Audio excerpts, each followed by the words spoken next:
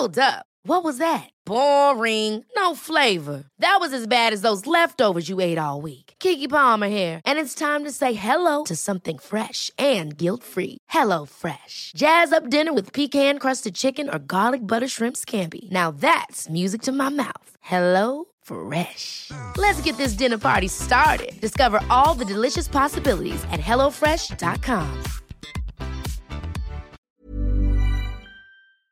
I'm Claire McKenna. You're listening to Changemakers, the podcast series that talks to people who stand up, speak out, or challenge us to think a little differently. My guest today is Audrey Crawford, a humanitarian aid worker. She began volunteering at homeless centres and with direct provision as she completed her anthropological studies. She then went on to manage teams and camps building community programmes across the globe in countries such as Yemen, Liberia and other countries across Africa, and at the time of recording is interviewing to go to Afghanistan. Audrey has a deep understanding of the social, political and cultural aspects of fragile states, refugees, migrants and people in displacement settings, and she's worked for over 15 years in domestic and field posts, including covering Ebola, cholera and COVID health emergencies. Her focus is protection and helping rebuild communities during times of conflict, poverty and disease. As you'll hear, Audrey has always been pulled in some way towards this work, and she doesn't in any way view herself as a hero donning a cape and heading off to fix these poor people, but more about building a coalition with people who are her equal, who have just found themselves in particular circumstances. And a deep understanding that the lottery of where you're born and the circumstances around that can be outside of your control and can happen to anyone at any time. Audrey's work is very much who she is. Wherever she is in the world, she views it as her home until she returns to Ireland to see family and friends. But she fully immerses herself wherever she is, and this is her calling in life.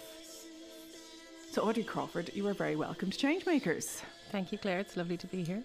So before we get into the work that you do, and I know you're hoping to get to Afghanistan and do what you do best very soon, but can I talk about you growing up and when you maybe became aware that there was inequality in the world or that there were places in the world that needed help? I suppose some of my earliest memories would be my mother volunteered at a refuge centre for women survivors of domestic violence. So I remember her going there and doing different activities to be able to raise, awareness or get items to support the shelter and the women. I think back at the time they were called battered wives. I suppose injustice has always been something that riled me. Even at the age of 11, I took out the school bully because he was always intimidating other people. So not that I'm advocating violence or anything like that, but seeing him threaten other people, mobilised me into action. And then I think I've always, been racial discrimination. And I think maybe perhaps colonialism. I studied history all through school, and knowing about colonialism and the Irish context and the injustices that happened through that also, were a motivation for me to take more of an interest in it. And then I think as a teenager, I only recall this recently with friends, we joined Interact, which was like a junior group of the Rotary Club, which was, it's kind of community-based activities.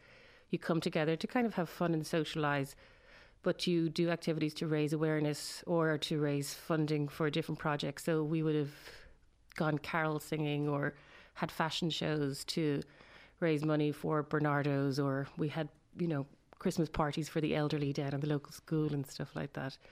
So as I said, we were, doing community-based activities, but we were also doing it, having wild fun as well. So I wasn't a big crusader or anything like that. And when did things start to change? When did you start seeing this as being something that could become your work and what you do?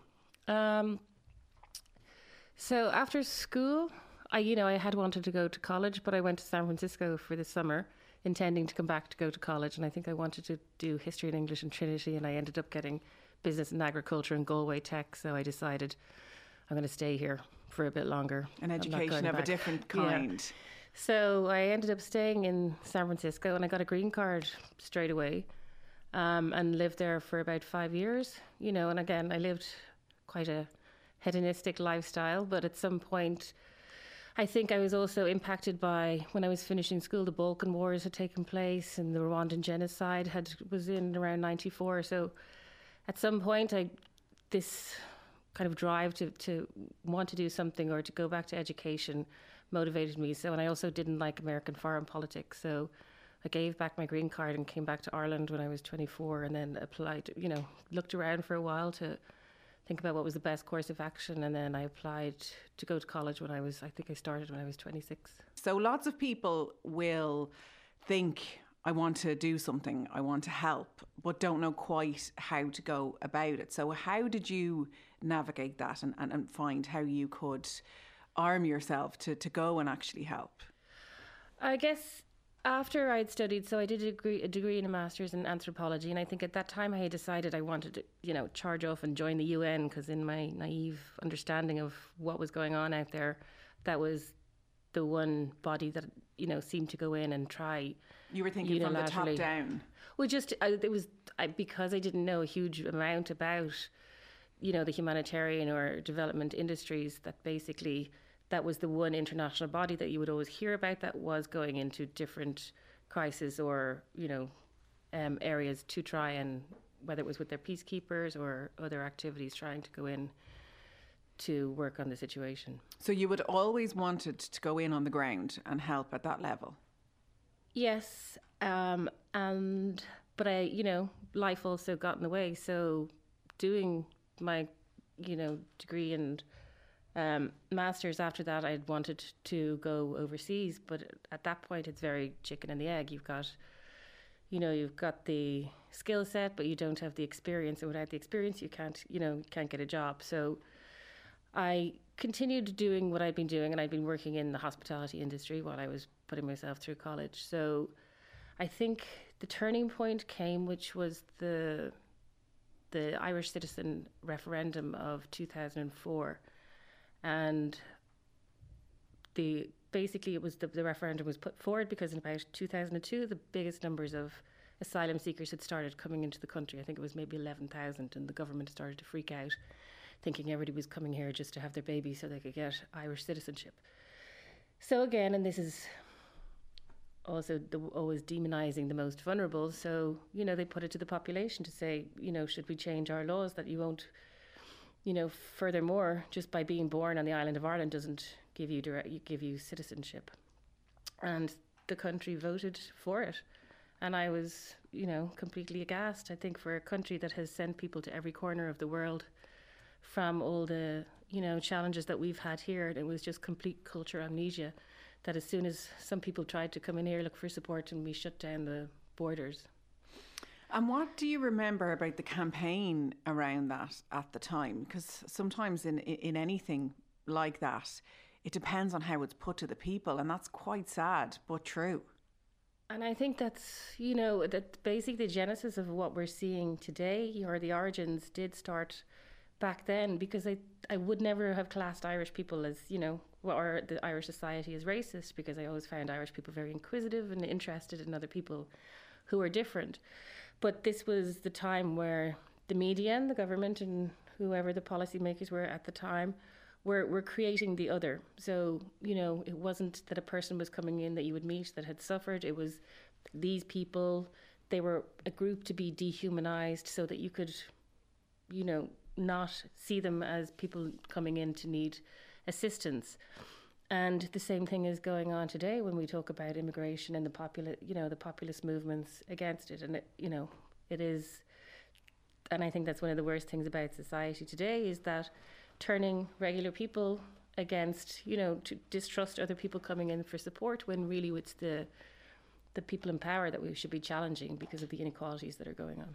I agree with you, and we don't seem to have empathy at the heart of what we do, and we're concentrating so much on the economic that it just doesn't make sense when there's plenty to go around. And that's why when you see talk of the refugee crisis, we hear we're all a population of the globe. We don't have to be you over there and us over here, and it can all be worked out. And I don't think that's naive. I think policy could be led in that way to make that all okay and not have that us and them side of things. So we'll get back to that throughout the conversation, I'm sure. But when you left college, then what was your first step? What is the skill set that you amass? I mean, they can't necessarily send anybody and everybody who just has a good heart out to help, can they? You need a certain skill set. Yeah, so they are looking for skill sets. So I started after the referendum, then I started to volunteer. I think the next day I went out to volunteer. So I volunteered in a refugee centre in St. Peter's Church in Phibsborough, where they had a refugee outreach programme and a drop-in centre. So I volunteered there for a year while I continued, working in the hospitality industry. And then I'd say I was probably there for a year, and then I applied for a job with an Irish non-profit organisation, Sperassi. So I got a job as a project worker up in Mosney Accommodation Centre, the Direct Provision Centre, doing referral into psychosocial services. I had a drop-in centre to support with community development and psychosocial support for people living in direct provision. So I stayed there for 4 years running that programme. And what did you learn there? What's different from the theory to the practice? I mean, under the you don't necessarily, to work overseas in international development, there's a wide range of starter courses that you could have gone into, or undergraduate degrees that you could start with, and many in the social science, political science. As I said, I did anthropology, and anthropology is the kind of comparative study of cultures and societies. So whereas I think everybody has the idea that you're just looking at traditional tribal societies, but it looks at everything from very remote communities and how their social structures are to, organisations on Wall Street and what the culture are of what's going on in there. So it's just to be able to understand differences and human movements, to be able to interpret it and bring it back, and which also helps to, absolve bias and really teach you that you're not the centre of the universe. Yeah, and people are people, no matter where they're from, and there's so many similarities between... There's more similarities than there are differences. There's cultural representations and different ways of displaying, your religious rituals or whatever, but really the tenets are the same, and people want the same thing. They want to have a good life, they want to look after their family, they want to succeed. So whether they're able to do that, like as we say, nobody really chooses to take their children and go on a boat over the Mediterranean for fun. It's driven by need. And you were at the Direct Provision Centre for 4 years, so that was a long time, and it's supposed to be a temporary setup, but were you seeing the same people over that 4 years, or were you seeing people move on in the majority? No, the Irish system was very slow, and they're coming in to seek asylum, and the process to seek asylum could take up to 2 years between getting their first interview or getting to appeal the decision. And then even that, most people were not, if they were not successful in getting a refugee status determination, then they would put in an application for leave to remain on humanitarian grounds or subsidiary protection. So often saw people in the centres for 8 to 10 years. Obviously I was there for 4, but I know children that were born there that were 10 by the time they left. And really it is segregation. They were segregated from society and they weren't able to engage in society. And that long of a segregation, with not being able to interact, to gain employment, to cook your own food, loss of so much autonomy, has had detrimental effects on people. They've really come out institutionalised. And I mean, kids can be quite innocent to the whole thing, but when you think of the families and the parents to come from the situations they'd come from to your life on hold, and I think this line gets bandied around, well, it must be better to be there than to be in a war-torn country, but I don't know. I don't think so, to be honest with you. Everybody, like you said, wants to do well, wants to protect their family. Some of these are highly qualified people who want to work, who want to engage, and they couldn't even really go to a cafe and get a coffee and have a chat to somebody in the queue. You were literally in this gated community and cut off. I mean, they were able to travel out, but they didn't have any money. They were given €19 a week. €19, 10 cent a week, 9.50 or 9.60 for a child. So food was provided and given, but again, you're not cooking your own food. You're not transmitting your culture to your children. A lot of those instances are very important. They weren't able to, and often the children are bussed out, so they don't even get to meet parents at the school gate, other parents where the children were going to the local schools. So after direct provision, working there for 4 years, what came next? Well, that's when I went overseas. I think I took a month out to go to do some voluntary work in Tanzania, because I had always wanted to go overseas and I wanted to go to Africa. So I took a month out to do a voluntary work in Tanzania, and then when I was there, I was like, I just have to come back. This is where I want to be working. And what was that need? What was that spark? I don't know if you can vocalise it, but what was that draw, do you think? I don't think it was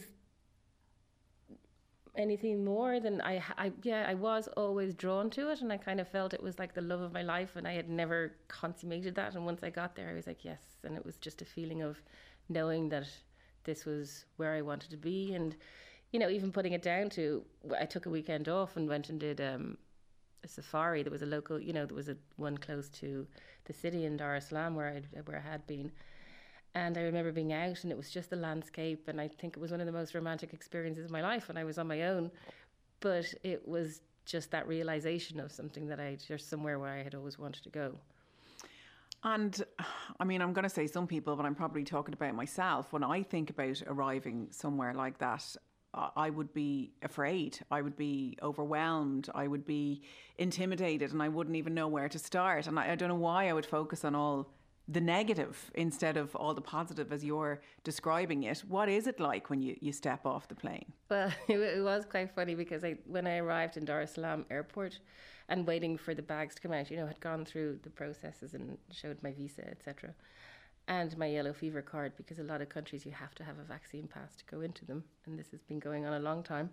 But when I was waiting for my bags, the whole electricity in the airport went out, and I just laughed, because I thought that was, after watching movies, and I was like, TIA, this is Africa. So, I kind of more embraced the experience. I wasn't expecting something awful to happen, and nothing awful did happen.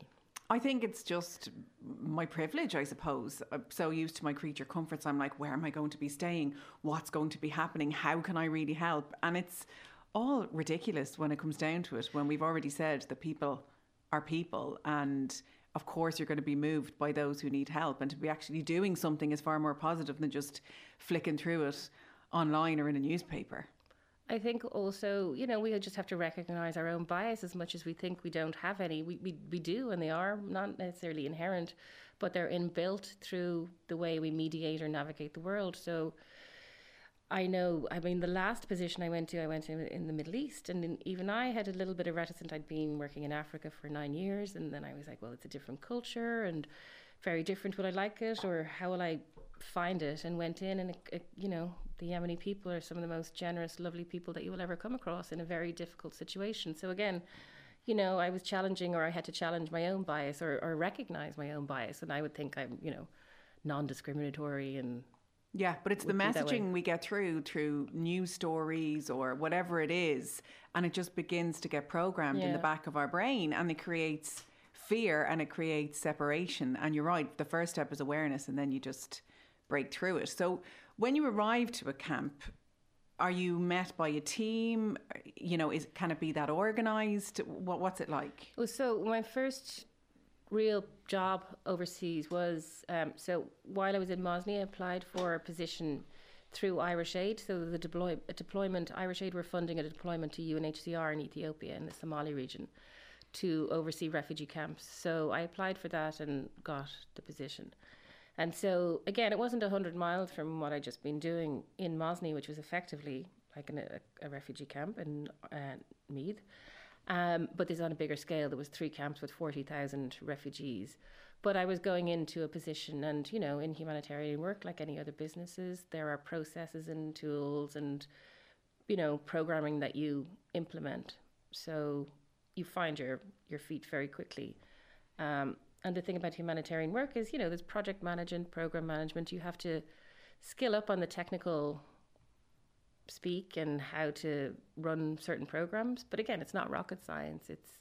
It's protection work, and it's making communities, the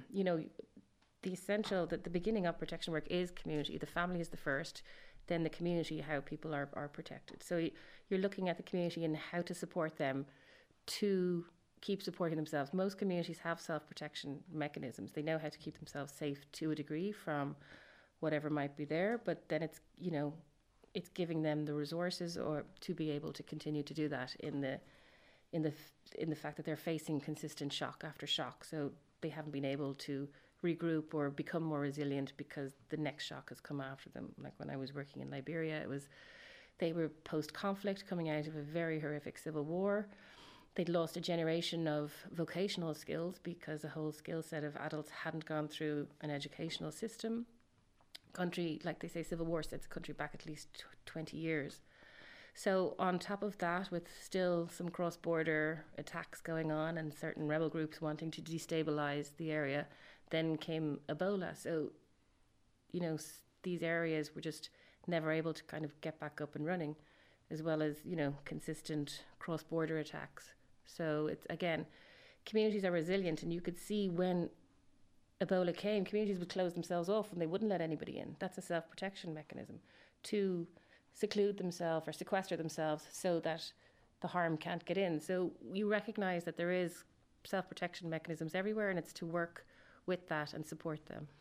And it's interesting when trauma hits, it really goes back to the basics, doesn't it? And I suppose even here in the Western world, we've had a taste of it with the pandemic hitting, that we all just stayed in our homes, and once you kind of kept fed and, perhaps got out for a walk, that was maybe the best you were going to do on that day, and check in with the vulnerable around you and I suppose that's an eye-opener for us that can be what it's like in other areas of the world.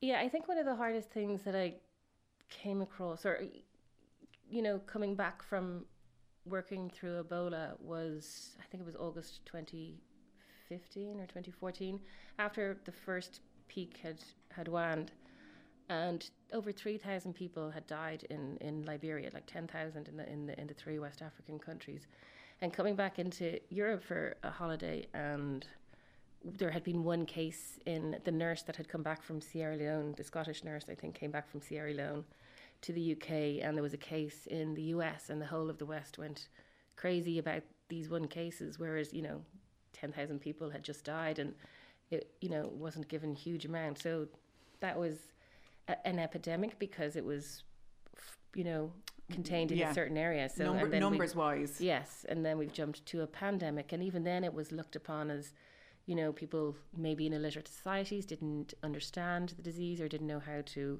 respond to it. Again, it was to do with, overwhelming of health systems. There was no health infrastructure there in the first place.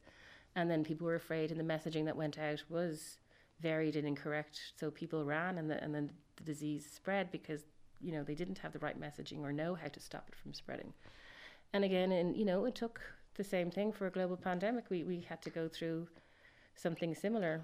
It took, every government dealt with it quite differently. I lived in 4 different countries during COVID, and each country dealt with it in a different way. In Yemen, the government refused to even accept that it existed and it was in the country.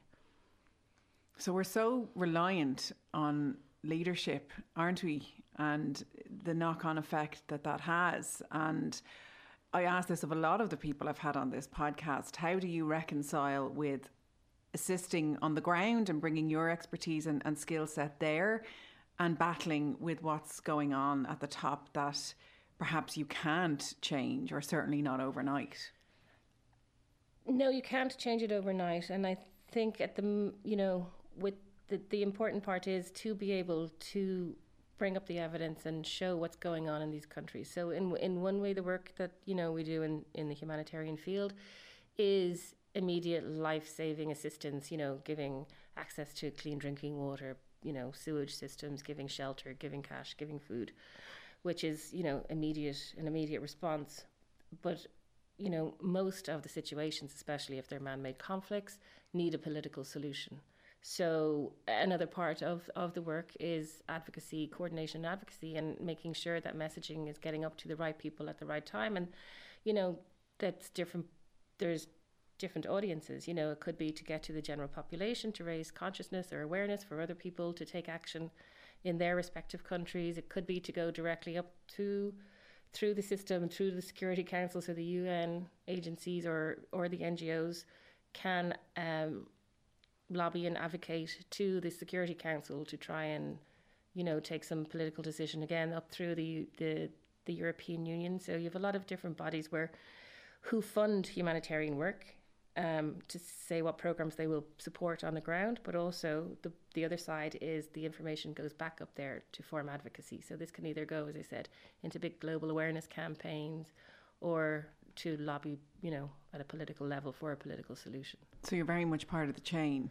Yeah. And it's, it's being on the ground, having the up-to-date information, being able to get it up there is very important. And what is it like then in a refugee camp? What is the feeling? How unnerving is it? How unsafe is it? How disorganised is it? Or is that how you view it when you arrive there?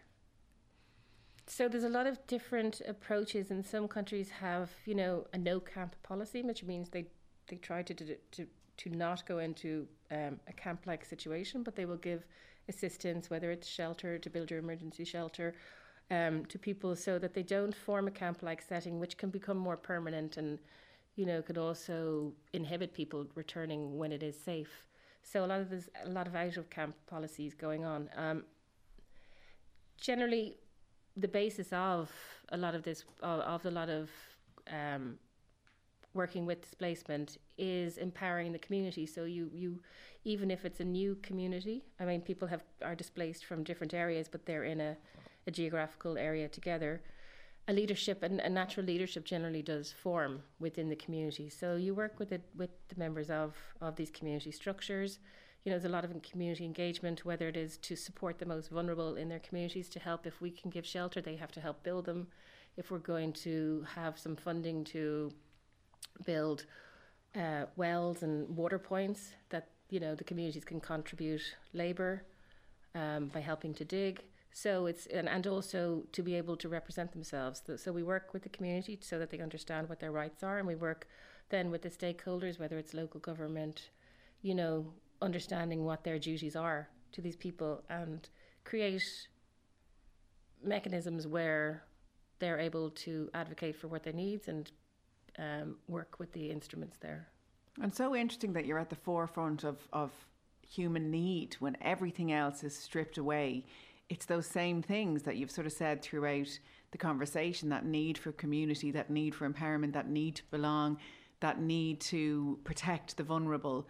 It's there, and that's what you're there to assist, but it's there automatically. And part of me thinks, God, they've come from such trauma. They probably need psychotherapy and help with that. But you've got to literally go back to the basics first and rebuild what's around before you can even deal with all of that.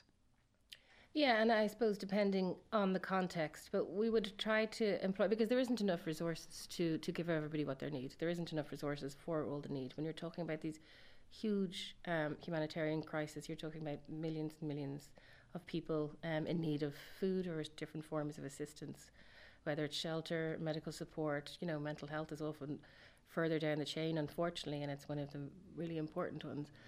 But working again with these community structures and layering different projects on top, that you help the community support the most vulnerable, or you help them with the most essential life-saving services, whether it's access to drinkable water, whether it's sanitation so that it'll ward off disease, and understand that you're coming in from a holistic approach to support the community so that they can still help themselves, so that the ones who can try to find some access to livelihoods or to be able to work or support their family can, and that the ones that aren't are able to be supported as well. So really is a holistic approach to give them as much, or to give communities what you can in order that they can mobilise themselves to support each other. And this isn't 9 to 5 work. What's a day in the life of an aid worker? I suppose depending on what your position is. So when I was running a refugee camp, I was the camp manager. It was literally every day in the camp, but between the hours, like a working day, we would be there. And when you're in the camp, you're working with, again, the community structures. I would, like in the refugee camp in Liberia, we had a team of 50 staff that every morning we'd be in 3 cars, and it was like getting everybody out to school, go, go, go, because the camp was 17 kilometers away. And we'd get there, but we also, it's a camp of 10,000 people that was expanding. So you needed to build shelter, and these camps were planned. So, you'd have lines and rows and sanitation structures and recreational kind of areas where they could kick a football or have some space. But, so I think we had 150 incentive workers, which would have been from the refugee community who were also working at the team. So it was very codependent kind of existence, and it was wonderful as well. So everybody is, all the meetings were with the refugee structures. They are able to communicate the needs coming up from them. We were able to communicate, okay, what are the resources available and how are we going to do this together. So the working day would be in the camp all day, and we were doing everything. We were building schools, paying the teachers, we were building shelters, site planning, inputting latrines, etc. And then you come home at nighttime and you'd have to do all your admin and your paperwork and stuff like that. But at the same time, it's probably one of my favorite jobs, because you are really in working with the community and seeing changes happen, in real time, I suppose. Hi, I'm Daniel, founder of Pretty Litter. Cats and cat owners deserve better than any old-fashioned litter. That's why I teamed up with scientists and veterinarians to create Pretty Litter. Its innovative crystal formula has superior odor control and weighs up to 80% less than clay litter. Pretty Litter even monitors health by changing colors to help detect early signs of potential illness. It's the world's smartest kitty litter. Go to prettylitter.com and use code ACAST for 20% off your first order and a free cat toy. Terms and conditions apply. See site for details. Hey, it's Ryan Reynolds, and I'm here with Keith, co-star of my upcoming film, If, only in theaters May 17th. Do you want to tell people the big news? All right, I'll do it. Sign up now and you'll get unlimited for $15 a month and 6 months of Paramount Plus Essential Plan on us. MintMobile.com/switch. Upfront payment of $45 equivalent to $15 per month. Unlimited over 40 gigabytes per month. Face lower speeds. Videos at 480p. Active Mint customers by 531.24 get 6 months of Paramount Plus Essential Plan. Auto renews after 6 months. Offer ends May 31st, 2024. Separate Paramount Plus registration required. Terms and conditions apply if rated PG. And do you cut yourself off from your family, from your friends? Is contact minimal because of where you are and what you're doing? Or do you want that laser focus?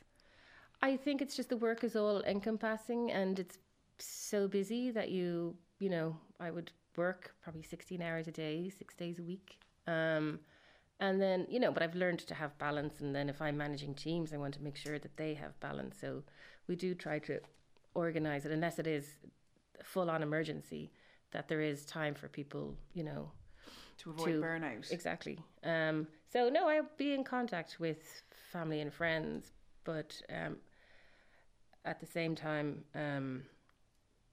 you're there, so you're just, your head is there. Basically, I kind of feel, because I always take longer missions, so I feel like I live there and that's my place of being, and then I go on holidays from there.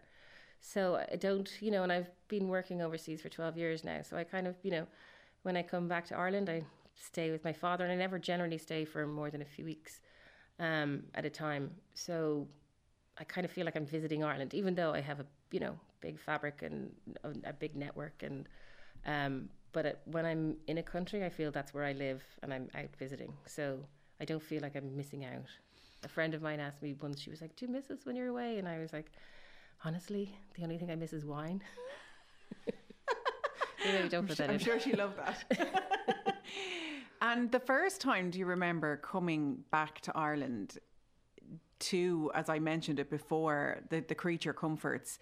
Is it hard then to come away knowing what you know and settle back and hear the likes of us talking about how the temperature has got a little bit colder, or, our Sky remote isn't working? Is that difficult for you to listen to after being on the front line of some real humanitarian crisis? I mean, I think a lot of things are relative. So, you do understand, in Ireland, if people have situations that are stressful for them, they're very legitimately stressful. I think we've also come to a point that we all understand the phrase first world problems, and we're able to laugh at ourselves when we say that. So I think that, people do understand, and when they realise that maybe it's not the worst, it's a way of countering the stress themselves, because things could be a lot worse. I've never had a problem kind of traversing the two. I really enjoy new cultures and places when I go to see them, and then equally, I love when I come back. I mean, I've never been a massive proponent of the West, but sit-down toilets and equality legislation are, my favourite things in the world. And wine. Yeah, and wine. But I remember I was coming back one time, and a friend of mine, asked me, did I want to go camping? And I was like, camping? I was like, my life is camping. I want technology. I want restaurants. I want to go shopping. So no, I enjoy when I work, and then I enjoy, having time off and coming back to comforts and luxuries. So are you led as to what's going on in the world, as to where you go next? So I have been working with the same organisation for the past 9 years, but I took some time off after Yemen. I was in Yemen for 3 years. And so, you've got an active conflict, a civil war. You've got big migration problems. You've got a huge displacement. You have famine-like conditions, eroding household economies. And on top of that, then came COVID. And I think in March 2020, I got locked in the wrong country for 3 months. So I got stuck in Jordan as they shut down the airspace in Yemen and then Jordan. So as this was on the onset of COVID. And so I had to manage this double emergency remotely, because we also, as I said, the government was denying that there was any COVID in the country. And even though we had colloquial evidence, unless it comes out of the Ministry of Health, nobody can report on it. So we were seeing it happen, and we were seeing graves, not mass graves, but, much more graves being dug. We had all our staff members who had family members who had died from COVID or who had gotten sick from COVID. So we know it's there, but the government isn't. And so there was no mechanisms being put in place to stop it. So we had to reorientate everything to make sure that we could stay and deliver the humanitarian assistance that they needed already, and then also keep them safe and keep our staff safe while we were doing it, because we were feeding, and we were only just one of the organisations, we were feeding 800,000 people a month. We were giving cash, shelter, to people that were displaced. So we had to do these distributions and make sure that they were safe. We had to make sure our drivers were safe, that, people, because you still have compliance mechanisms. It's not just throwing a bag of rice over, off the side of a truck. There's huge compliance mechanisms that people's, identification is checked and they have to sign. So we had to make all of those systems safe. So it was a very, it was a huge part. And the knock-on effect was the fact that, by the government denying the existence of any cases, was that they weren't eligible then for, the global competition for resources. So they couldn't ask for PPE or oxygen or infibrillators because they weren't showing any cases. And so a health system that was on its knees, barely functioning, wasn't able to support or react to it whatsoever. And how do you keep your head together in all of that? Do you have tools that you rely on to keep yourself sane? I mean, I don't think any of people who are in the humanitarian world would actually call themselves the more sane of the population. But, I enjoy the work, and there's a huge need. So I think the motivation is that there's always something to be done. Now, as I said, in order to avoid burnout, you have to make sure that you do get some rest, and you are taking time out, and during stressful situations, that I suppose I know myself that if I get stressed, I tense up. So just to find a way to take a few minutes out and go for a walk or in the garden, whatever, to respond to that, and then you're able to get back. Yeah, but you're staying focused on the immediate need and fulfilling that. And yes, as you said, you're part of the chain for what's going on at the top, but you can't let that paralyse you in what's needed on the ground. The frustration that you may have with the systems that are amplifying what's going on. A lot of my job in the last position as kind of country director for running a country program for an NGO, we've quite a big program. We've 550 staff, we've 10 offices, we've multiple programs, millions of dollars worth of assistance going out. But I think the biggest frustration there was that there was big obstacles put in place by the de facto authorities who were actually trying to stop you from giving assistance to the populations. And I think that's the hardest and the most frustrating part of it, is that you actually have the assistance. You had warehouses of mattresses and shelter materials, buckets and household kits for people, and they wouldn't let us go access the areas, and this was, again, very authoritative regime that wanted to control, where the assistance went, and what they did with it. So a lot of time was actually spent in negotiation, in trying to fight these impediments, trying to you had to do a lot of coordination, a lot of meetings to get everybody on board to try and stand up to these and show that they were, against humanitarian principles, and we weren't able to operate in a principled way, which is important for, being able to run humanitarian programs. And you do hear that anecdotally, people talking about giving aid overseas. Sure, the government there is corrupt, it's not going to get there, we have to look over after our own first. Why would I be sending it out there when there's so much need here in my own country? What's your reaction to that kind of mindset when you can see the value of aid and how necessary the funding is? I mean, we do spend a lot of time trying to combat it, and, there's a lot of compliance that has to take place, and, there's been instances where I've had to stop programs because we can't ensure that we are able to monitor and make sure that the assistance is going to the right place. So, it's a hard call to make, to say that, okay, we're not going to do this distribution because we can't confirm if 25 the government, or that if the authorities are taking 25%. So, but oftentimes, a lot of work goes into, as I said, coordination and getting people on board to try and address this at quite a high level. But I would also say, there's a lot of causes out there, and there's many different things, and I think people just need to respond to what works for them. It could be homelessness, it could be a refugee situation, it could be, children's hospitals not being funded appropriately, and so just move with, what works for you. There is a huge inequality in the world. Most of us who are going to be listening to this aren't at the rough end of that, so there's always something that we can do. So I would just say to go with what motivates you. You don't have to give to something if you don't believe in it, but do find something that you do care about.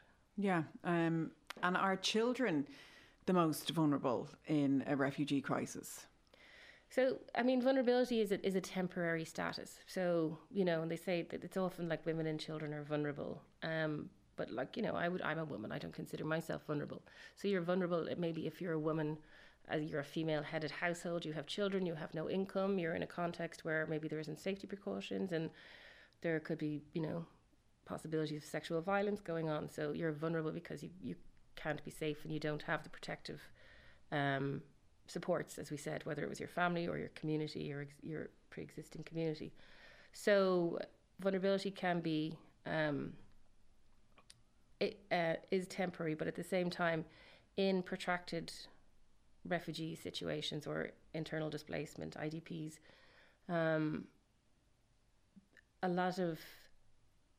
I think traditionally a lot of the livelihoods and stuff would have, gone through, especially in patriarchal societies or quite conservative society, would have gone to the men.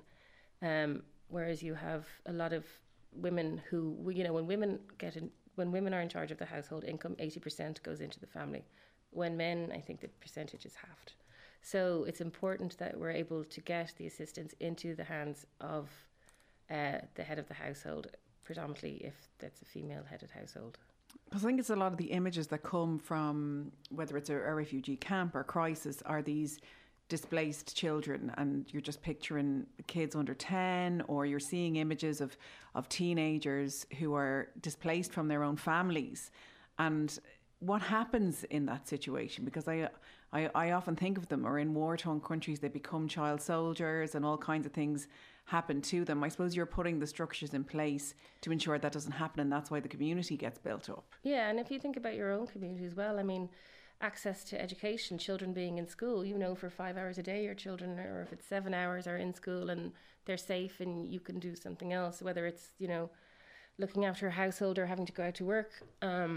So in, situations like this, often there isn't access to education. Children are in danger of, going out for child labour. They have to go out and beg, or they have to try and find some work at a very young age. So again, they're exposed to all the dangers that any child in that kind of environment or an adult environment could be.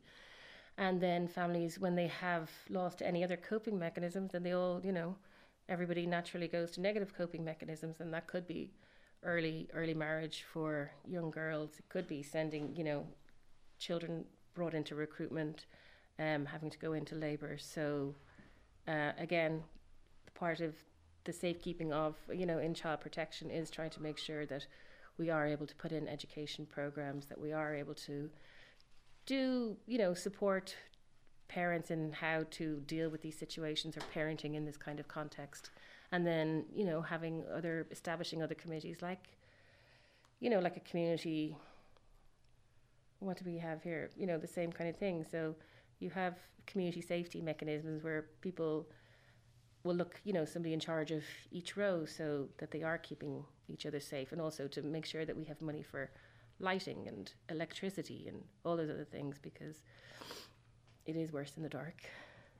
And tell me a bit about Afghanistan then, because I think it's quite in the forefront of people's minds, because we've all been looking at the images of people at the airport in Kabul, panicking, trying to get out, their lives completely upside down and destroyed. And a lot of us are looking at it feeling, sadness and an empathy towards those people. You're thinking, I need to get there, I need to get myself organised and get there and help. I mean, I think that there has been a great job with the media being able to portray, the fall of Kabul was horrendous to see on the media, but it wasn't the whole story, because not everybody left, and there's 30 odd million people, I'm not sure the population, but lots of millions of people in Afghanistan, and they weren't all at the airport. Like, not everybody was able to leave, and not everybody is going to leave, and a lot of organizations didn't leave. So there was organizations, people stayed there to stay with their teams to see if they could still continue to do it, to operate. So I mean, I think at this point, again, and you have to take with a pinch of salt what you do see on the media, because they do have a certain story to tell sometimes. What do you mean by that? Well, I mean, I think that's very sensationalist to show the airport. But to look at the other side of the picture of the people that are staying, or the fact that the Taliban are the de facto authorities right now. And so life is going on for the rest of them. It's, people are worried and they don't know what's about to happen. But the way I'm viewing it at the moment is that the Taliban are looking for international recognition. They're taking back control of the country. And in order to have international cooperation, they know that they're going to have to comply with certain human rights or gender empowerment initiatives. They're not ready to do that because the regime is taken over. Like, the Taliban, you have to remember, is part of the fabric of Afghanistan. It's been there for a long time, and most families, people, it's an ideology for some, and a lot of people could be just regular farmers who would believe in this ideology. So you have families that maybe during the course of the government that was installed, that was elected, would have had maybe sending a son to the Taliban and another son to work with the government army, because people know that they are part of the fabric of the country.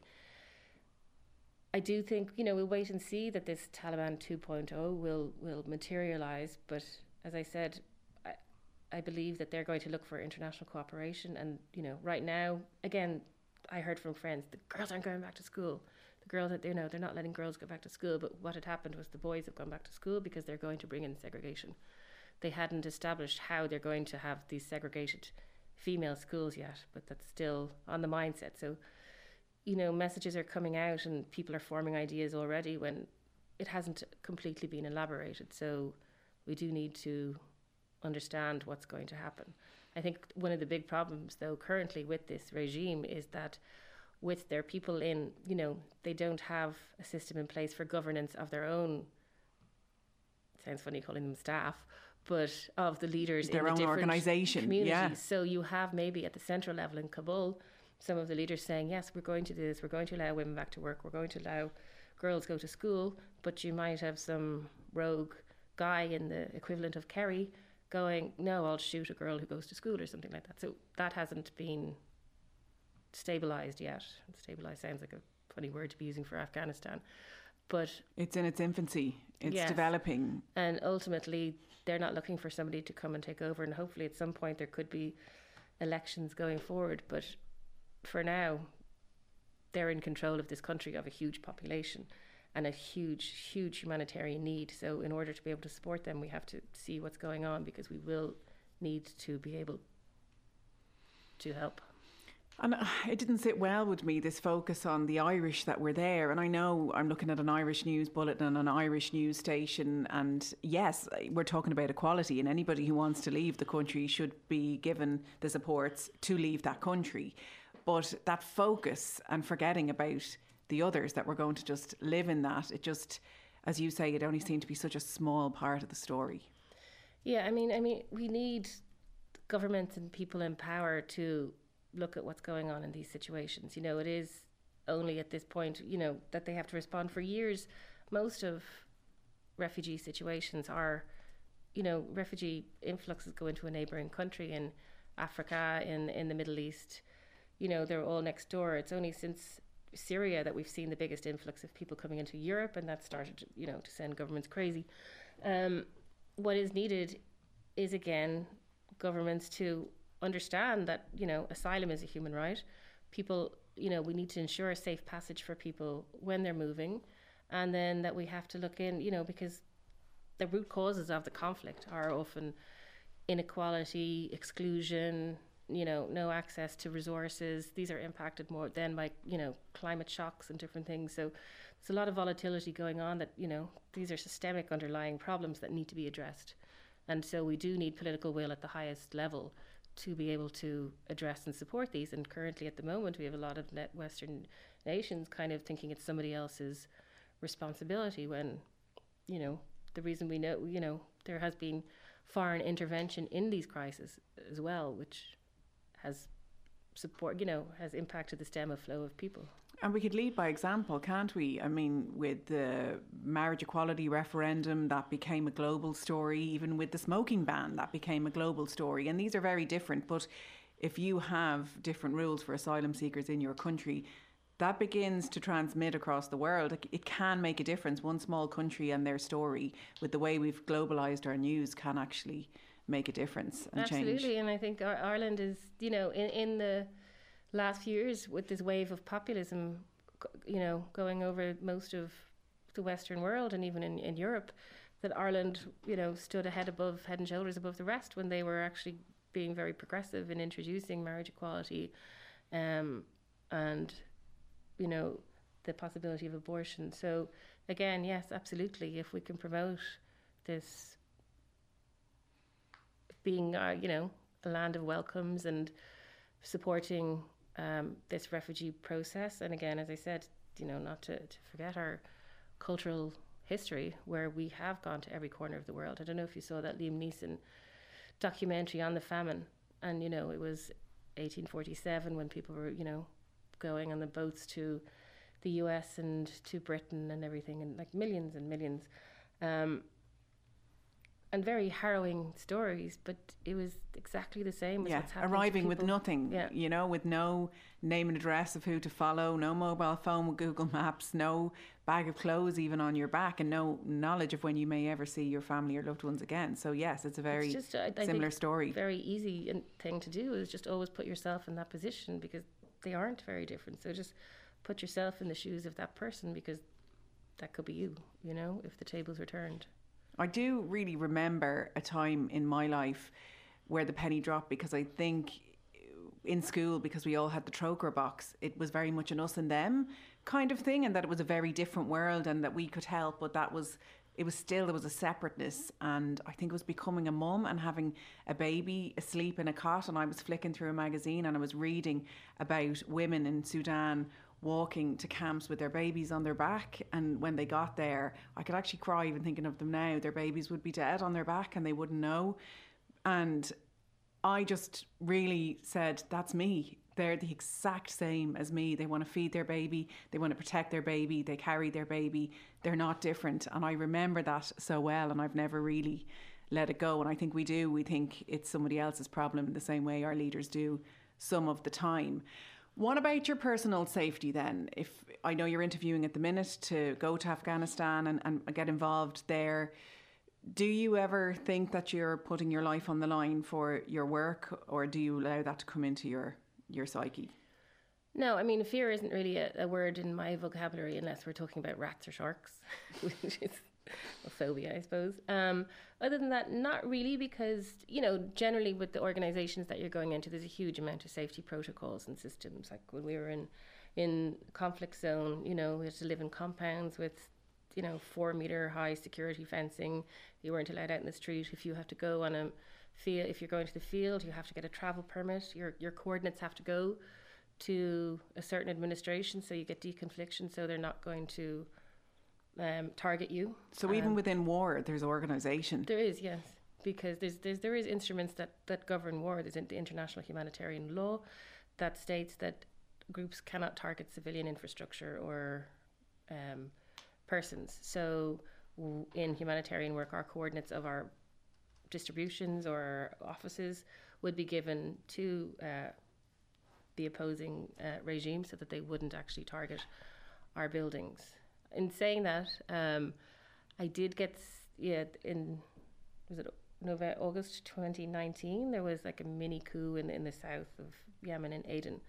It was kind of like a civil war within a civil war. So we were stuck in hibernation for 5 days when there was RPGs flying overhead. You know, we couldn't leave. But in every office, and this is in conflict zone, so it's not every context that we're talking about. You know, if you're going into other places, it's not necessarily, it could be more development orientated programming, so you're not in an active conflict. But in the conflict areas, you know, all of our offices and guest houses would have a safe room, you know, with hibernation stocks. So your safety protocols are either relocation, evacuation, or hibernation. And so if there's no possibility for relocation or evacuation, then you hibernate and you bunker down until the conflict is stopped, or, you know, there's been a ceasefire to let you go out.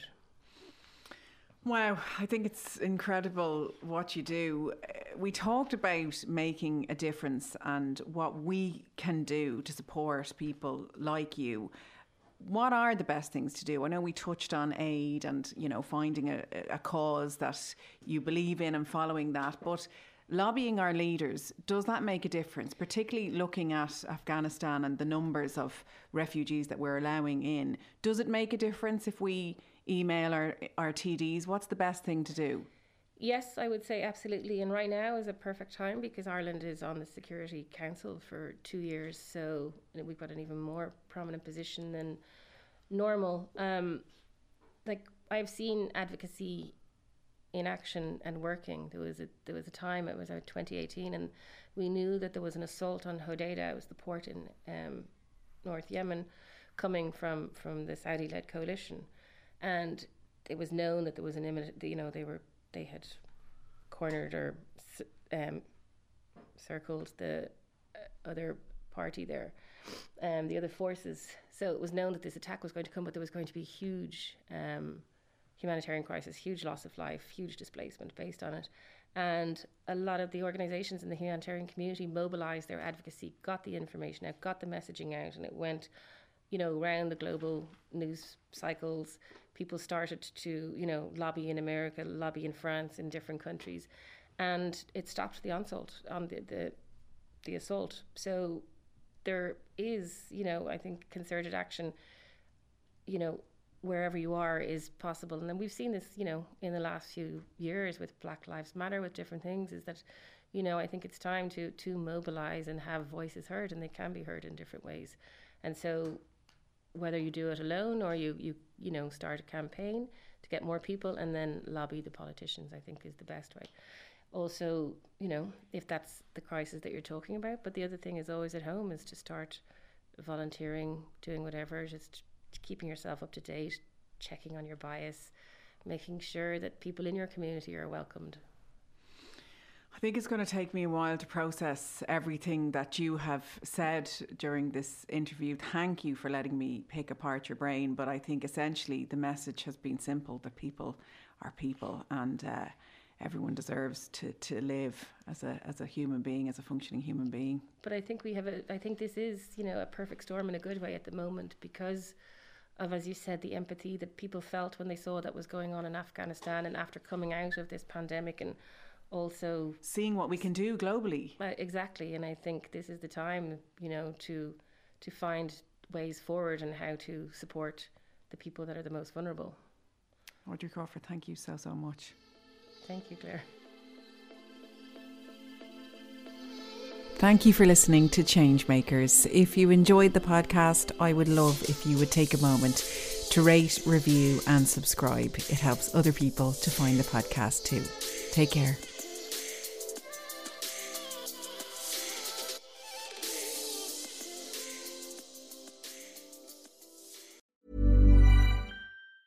Ever catch yourself eating the same flavorless dinner 3 days in a row? Dreaming of something better? Well, HelloFresh is your guilt-free dream come true, baby. It's me, Keke Palmer. Let's wake up those taste buds with hot, juicy pecan-crusted chicken or garlic butter shrimp scampi. Hello Fresh. Stop dreaming of all the delicious possibilities and dig in at HelloFresh.com. Let's get this dinner party started.